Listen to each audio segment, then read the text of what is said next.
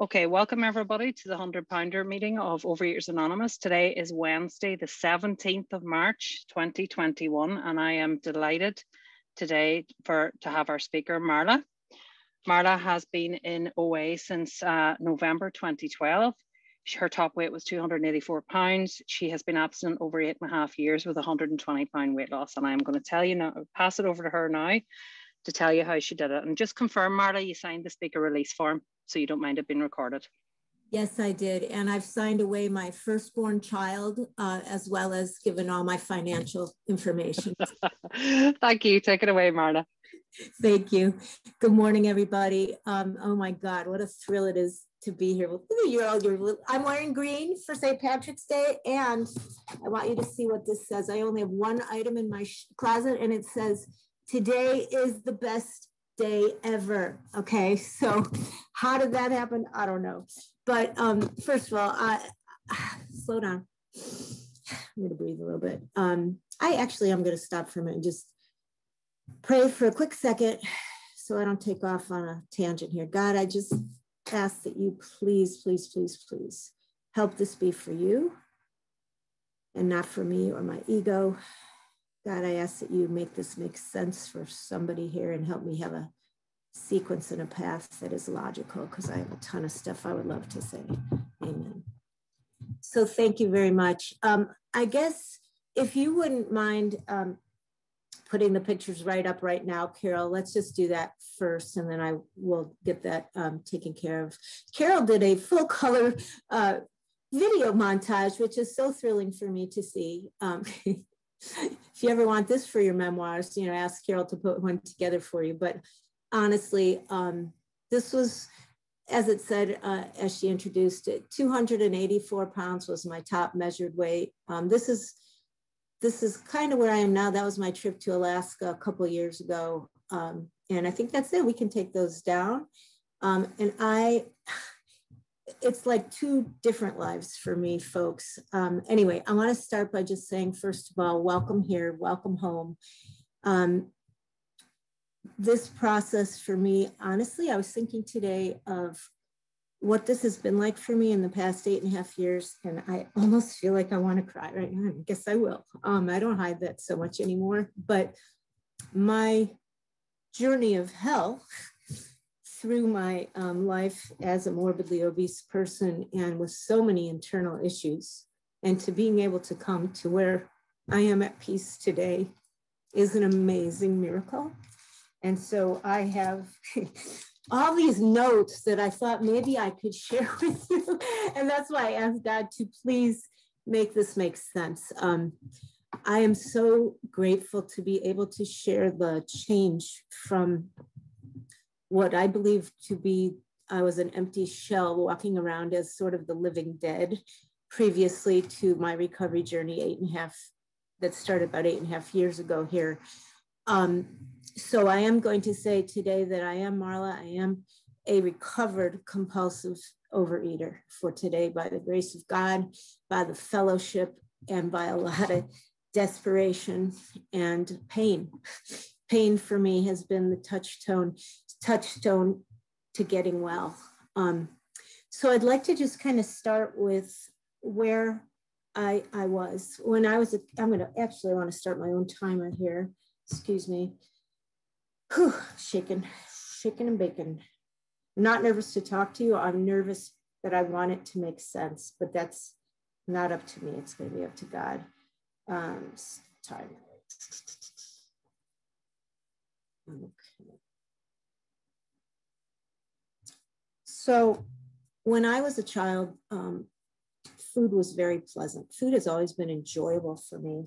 My progression of my eating disorder did not start off terribly. I mean, I loved food in the beginning. I always have loved food, and I still do. But what started out as fun for me in elementary school and junior high turned into a living nightmare by early 30s, maybe, and adulthood. So this disease for me has been extremely progressive. In fact, I did try Overeaters Anonymous at 3 previous times in my life when weight was a problem and food wasn't in control. And I went there 3 other times, and I tried the steps piecemeal and stuff, but I never got it because the main reason was I had not hit my rock bottom yet. And I didn't know where I was headed until I was in it. So back in elementary school, high school, elementary school and junior high, food was fun. I enjoyed it, and I didn't have a lot of terrible consequences, but I knew I always thought differently than normal kids about food, while the other little brownies or Girl Scouts were, playing in the basement after we had made chocolate chip cookies. I was up there hanging around with the leader trying to get the extra chocolate chips in the cup, and everyone else would care about things like playing, and not me. I wanted to get all the extra food. As I moved in through junior high, socially, obviously becoming a little heavier, maybe I started feeling just kind of out of it a little bit, out of a social groove. High school is when my eating disorder just blossomed hugely. My mom and dad were having a lot of issues. My mother was mentally ill throughout my life.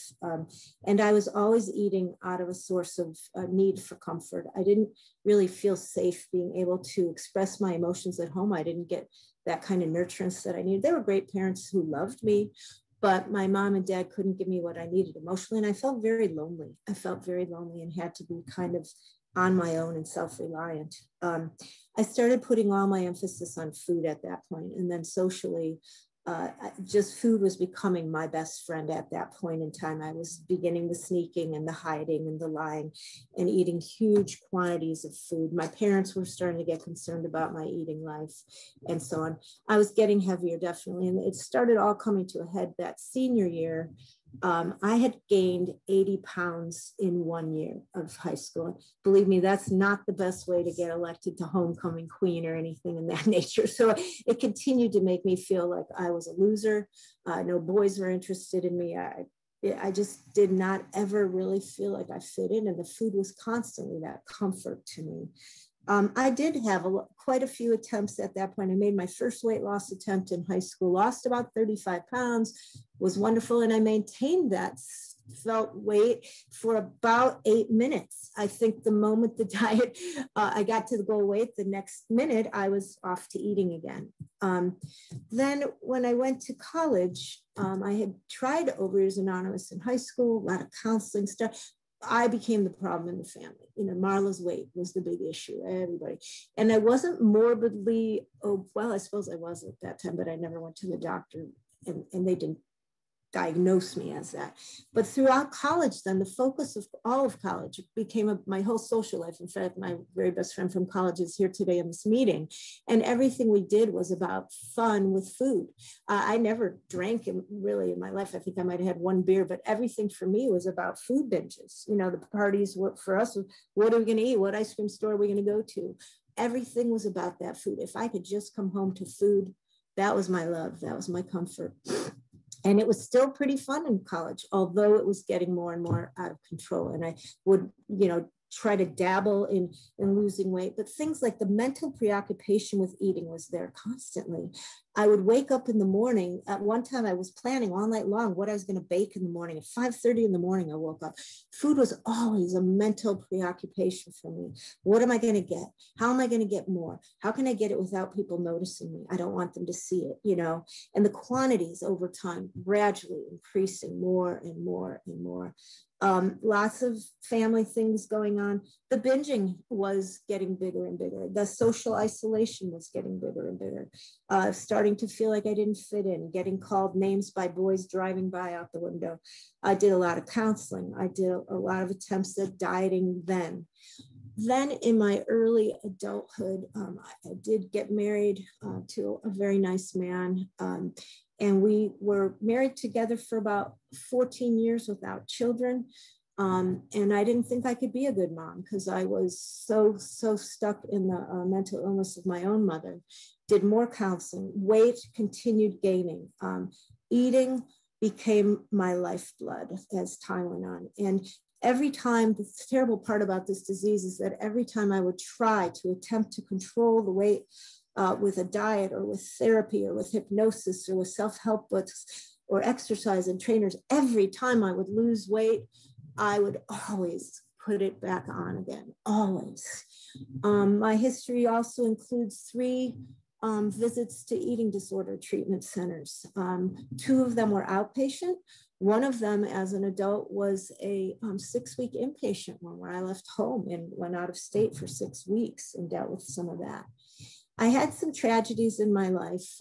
My mother and father both committed suicide, and that was pre-recovery. That was in 94 and 98. Those things contributed to my eating, but I would not say they were the cause of my eating. My cause of my eating is a deep inner soul, a broken soul that I was always looking for ease and comfort and safety and security. And I always was putting that ladder, seeking where can I put that? And I would put it on things like food for sure. That was my biggest dot. I was always looking for that love in the food. You know, I couldn't get the security from the family. And so it was my best friend. Food was my best friend. And I didn't know how, by the time this illness had progressed to the point where it did, where I became morbidly obese, some of those big pictures there, my life as a very huge woman became very painful. And what had happened is I stopped dieting finally because I would try to lose, and then gain it back, lose, gain it back. And so I finally, after years of therapy, I thought, this is crazy. This is freaking ridiculous. So I did, I think, honestly, at 265 pounds, and I'm only 5'1.5". I finally stopped fighting and I surrendered and I stopped dieting, which was like, you know what? I knew I could not stop thinking about food. I knew I could not stop wanting food. And so I just gave up the shit. It was like, this is crazy. Just stop dieting. Stop treating food like the enemy. And for literally, I believe it was like somewhere between 12 to 15 years, you guys, I did not diet. I just said, I can't do this. I'm going to eat whatever the hell I want. And I didn't. And I didn't make food a loaded issue. I just surrendered to the food. And I thought, I'm going to make the happiest life I can at this nice felt 265 pounds. And that's where I stayed. And you know what? That was the first time in my life that my weight stayed the same. And even though it was an unhealthy weight, it was at least no yo-yoing. And I thought that was the ticket for me. I had surrendered to the fact that I was going to be fat my whole life. And I would never be in the land of the normal sized people or the normal eaters. And then something happened. My husband is also a compulsive eater. He decided, he was on numerous diets too. What changed my life here? He went to one of those diet programs and I sat with him. It was one of those medically supervised deal where you fast, okay? And we were sitting in the room that day. It was after like 12, 13, 14 years of no dieting. And he sat in that room and they showed us this video, this before and after video of people who had lost weight on their program. They said only 5% of people who lose their weight ever keep it off. And something happened when I was watching that video, the people before and after, like it was like, oh my God, I had shut down that part of me that wanted so badly to have a normal body, that wanted so badly to look normal, to be able to eat normally. And I had shut that down, given up hope of that ever happening. And I sat in that room watching and I cried. And I thought, oh my God, somebody is in that 5%. Maybe it could be me. What if it could be me? And what ended up happening is I went on that commercial diet and I succeeded. I was on that thing for many months and I lost 106 pounds on this diet. And I, like Bill Wilson and the Big Book, thought I had arrived. It was it. People called me the incredible shrinking woman. I mean, I had really gotten to a normal size and I loved it and all was well until it wasn't because something happened up here. While I was abstaining from my trigger binge foods, I was doing just fine. But once they started giving me real food again, and this was after many months of success, I could fit on roller coaster rides again. I could wear normal clothes. I could stand. I didn't sweat all the time. I wasn't burping all the time. My legs weren't rubbing together. You guys know the hazards of being morbidly obese, I'm sure.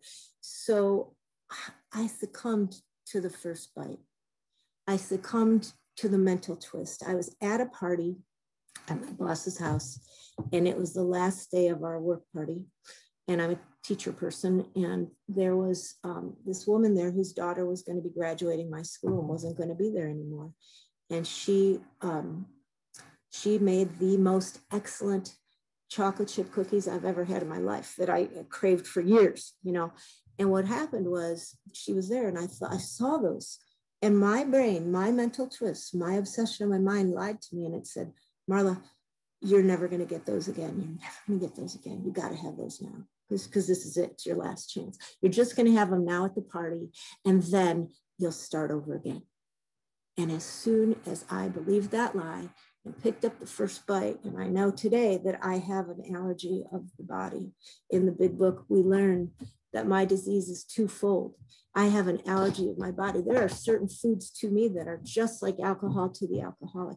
And so when I picked that food up, immediately it set my mind off into, I gotta have more. My body, it needed. So I started the sneaking just like that. Stuck more into a little styrofoam cup. Suddenly I was eating all the other stuff at the table that I wouldn't normally have, hiding immediately. And so then fear, total fear. I put more in the cup, started to leave the party. And as I was driving home, it ripped me. It was like, you can't go back. Because, you know, once you're morbidly obese and you finally get to be a normal size, it is like life has opened up to you. You are finally a lot in the land of the living, I thought. And I couldn't see that going away. And it was gradually. So I started immediately, I threw the cookies out the window, and it's like, no, you know, and then started the process. Once I had started that, I got right back on the diet. And for a couple of weeks, I was okay. And I thought, this is it. This is the key. Oh, I don't have to be so all or nothing anymore. You know, that's the ticket, just get right back on. And I started that for a while, but I couldn't stay on it anymore. That began about 10 months, I think, of attempts to get back on, followed by binging again. Attempts to get back on, bigger binges. And the binges got closer and closer together, and the self-hatred and the terror came back, because it's like, you're normal, now it's going away, they're taking it away. And so I could not for anything get back on. And I went into some of the worst binging of my life after that long period of abstaining.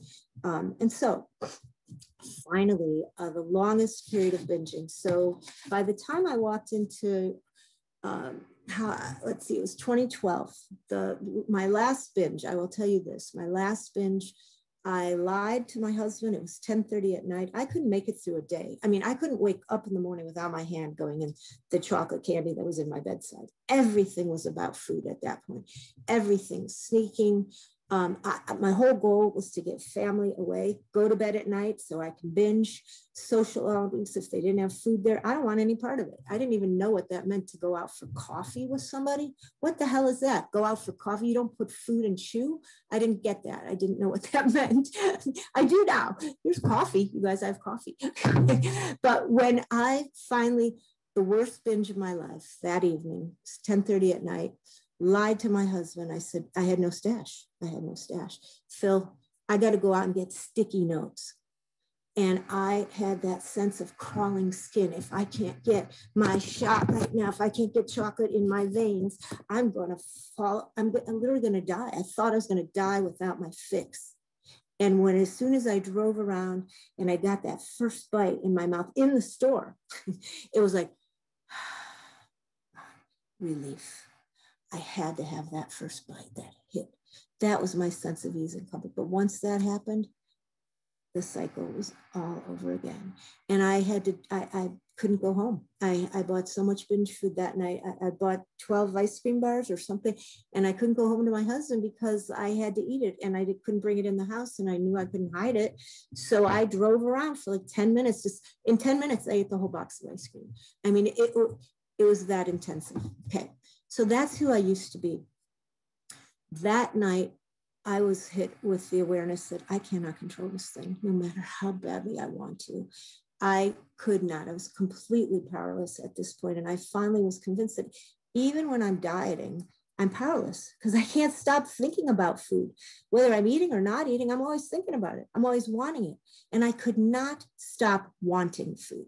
That was the thing for me. You could take away the food, I could throw it away, stick it down the disposal, but nothing ever allowed me to stop wanting and wishing for food. Nothing, ever.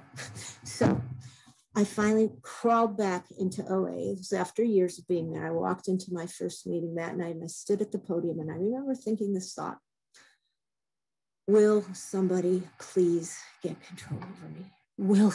Because I was like, I was completely out of control.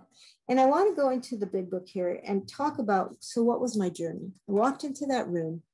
I knew I was desperate. I felt like I was being buried alive in quicksand and dirt all at the same time in a grave. And what I want to say is, I could say to you on page 30 of the big book, this for me is kind of what represents my whole effort at losing this disease, this addiction. It says most of us have been unwilling to admit that we were real alcoholics. No person likes to think he's bodily or mentally different from his fellows. Therefore, it is not surprising that our drinking careers have been characterized by countless vain attempts to prove we could somehow drink like other people.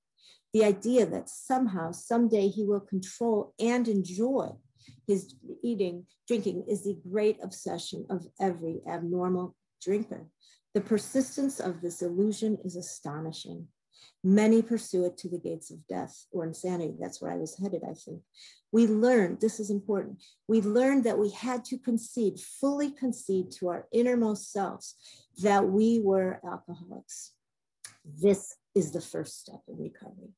The delusion that we are like other people, or presently maybe, has to be smashed. And for me, that's what it took. I had to smash the idea that I could ever eat the foods I wanted and control them and enjoy them. I have learned through OA that I have the allergy of the body. There are certain foods that once they go in my system at all, they are like pulling the trigger of a gun. I will lose the power of choice and control the moment I pick that thing up. I no longer can control or predict how bad it's going to go, how much I'm going to be eating, when will I stop, if I can stop, how much I'll eat. I lose the power of choice and control once I take that first bite. And for me, it has to be chocolate and sweets and stuff like that. But if that's all I needed to know, I could have just stopped eating my chocolate and never had a problem again and just said, hey, you're allergic to peanut butter, don't eat it anymore, you're not gonna have the problem. That is only one aspect of being a real food addict, a real compulsive eater. The second part of my disease that makes me need to be in these rooms with you guys, and that made me need the 12 steps, is that I have an obsession of my brain, an obsession of my mind that took me on roads for years, trying to convince me that I am not allergic to those foods and that I'm a normal eater. So that no matter what time I was dieting, no matter how well I was doing, no matter how badly I wanted to get well, or how many consequences I hated and wanted to make go away, it didn't matter, because somewhere in all of it, I would eventually lie to myself and believe the lies. Like, well, you've been so good for 6 months now, you deserve it. Let's just have it today. Let's just overeat on Halloween. And you know what? You'll start up again tomorrow, or you're out of town. You can handle it today. I would convince myself that the very bullet that I was pulling the trigger on could be caught by like a baseball glove. And until I fully conceded, no, you can't. Because see, that is the part I have no control over. I don't ever know when my crazy butt brain is going to lie to me. I don't ever know when it's going to tell me, today I'm just going to have one of those little candies in the back. Yeah, I'll just have one. I'll start again tomorrow, or I deserve it, or I've had a hard day. Those little excuses, those trivial mental excuses for picking up the first bite of something that is poison to me, that's where my mental problem was, the mental obsession. The problem I have is greater, the thinking problem. Because again, if it was purely physical and I could have put those foods down and stayed away from them, I would not need the 12 steps. So when I walked in that room, and that was my surrender, will somebody get control over me? I finally was at my step one, knowing that nothing I can do has ever allowed me to fully stop caring about food, stop wanting it, stop binging, stay on any diet. When I fully accepted, I've never been able to stay on a diet, and I never will. And I accepted that deep in my core, and I knew time to wave the white flag. That's when I got ready to do the work. I got a sponsor that night I knew that I had to get clear of those foods. They tell us in the big book that they have to put the drink down. I cannot get well if I'm continuing to turn to food as my God while trying to create a relationship with a higher power. If food is my God, if food is my choice for higher power, it will be the only choice I ever use, only. So the food had to be taken off of the table as an option for me. And that meant complete, entire abstinence. I could not allow myself, it was part of my plan. So I got a sponsor that night. I entirely surrendered and gave up every food that I knew, rigorously, honestly knew I could no longer handle. And it was like cutting off my left arm, you guys. There was so much pain and grief in that. When I finally got honest, Marla, you have 5 minutes. Okay, I finally got honest. I felt a deep, tremendous grief about it. But then that's when I began to get well. Okay, I started to dig into the step work. I put the food down. I got a sponsor. I went to any length to keep that food down. And then I started working the steps. And I worked them as if my life depended on them, because it did. And I was willing to do anything they told me to do and stop, doing it my way. So how did I get well? You guys, I wish I could tell you all the things. I followed the directions in the book. I got to meetings. I went to any length to avoid my temptation foods. Those first few weeks of abstinence, I couldn't go a lot of places. I didn't go to restaurants for 3 months. I didn't go to parties. I changed my life. I created a life that would make it possible for me to abstain. But by working the steps, surrender was the first big step. And then the process of steps 2 and 3, I had to realize, you don't have the power, Marla. You don't have the power to stay away and avoid that first bite and the mental twist. So there had to be a power greater than me. And I was willing to finally seek a power other than chocolate. And it couldn't be chocolate because that had failed me and it wasn't me. So I opened up my mind. I started to look for that higher power. The group was my higher power. My sponsor was my higher power. And then gradually now I've developed a relationship with what I believe is to be my true creator in the world. Anyway, I cleared away the wreckage of my past by working steps 4 through 9. I made amends that I needed. And if we had more time, I'd tell you all the details of my step work. But just let's say I followed the directions. I stopped fighting. And gradually over time, I didn't care about food anymore. I am today, thank you, God, at a place of absolute neutrality. These last 8 years, I have not wanted to binge even once on chocolate or sugar or any of that, despite some really bad crap that's happened in my life. I've never once thought of turning to food for that, when before I couldn't even wake up for 5 minutes and be without food. Today, God has worked a miracle in my life that I am maintaining the same size 10 clothing. When I used to be a size 32, I'm a size 10 now for 8 years. That's a miracle. I couldn't maintain that for 8 minutes. I wake up and food does not run me today. I am no longer a slave. And this program, I'm not afraid because I don't want it. It's easy not to eat that crap when you don't want it. That was always the problem all along. But without God, without the change in me, the spiritual awakening that I've gotten as a result of my 12 steps and of finding that relationship with power, then in step 10, I maintain my inventory every day whenever I'm disturbed. I know how to deal with those feelings now without picking up food. I never even want food. I can be around any food. I can touch those foods. I can bake. I can sit in rooms all alone with candy, carry it in my car. It doesn't bother me today. And I do feel safe and protected as long as I keep working these steps. 10 and 11 is growing my spiritual life, always working on that, developing more and more trust in higher power, reading spiritual literature, prayer and meditation. And I'm not perfect at it at all. And step 12, I do carry a message of hope. This to me, this sharing with you guys, this is the highlight of what this program is for me. I am so passionate about this thing. I will stand on the rooftops and shout out because this thing has saved my life. To take me from the miserable mess that I used to be and to give me today. I have love, I have self-love, and more importantly, I have a God who I know loves me and I feel safe and secure. I don't have that insecurity and fear I used to have every day of my life, not because of fat, but because of who I was inside. That's all changed now. I'm peaceful today most of the time.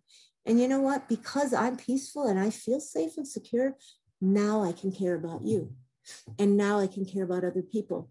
And now when I do nice things, it's actually to do nice things, not so that you can tell me what a wonderful person I am. Because today I already know I'm a wonderful person and I can recognize that and know that I'm safe with my higher power. So if I could say anything to you guys, I know I'm coming close on time. Who's my timer? Will you, what do we have, like 1 or 2 left? Susan? You've got 22 seconds. Oh, I can do it. Okay. As I said before, this is about coming home. And you know who it's coming home to?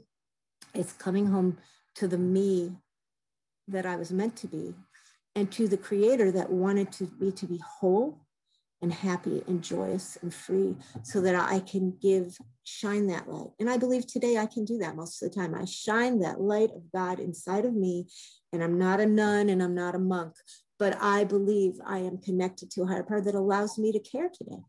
And that's time, Marla. And you guys, it's a miracle that I am stopping on time. Thank you so much for letting me share with you today. Thank you so much, Marla. And we'll stop the recording there, Carol, if you can. Or one of the co-hosts. Thank you so much.